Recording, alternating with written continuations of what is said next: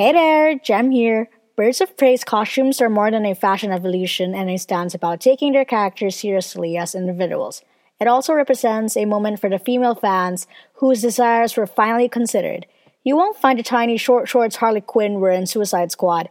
This time around, Harley and her cohorts look tough, cool, and distinctive, and like they buy their outfits from your local hip secondhand store and not from a sex shop. The costumes of Birds of Prey help set a new standard for how superheroines are allowed to express themselves, dressing to their own tastes and needs, rather than those of a presumed male viewer. An evolution of the costumes show that old excuses for sexist costumes no longer cut it. How about you? What are your thoughts on this? Do you want to say anything about the costume choices in the movie? Or maybe you just like to share your thoughts about the movie in general?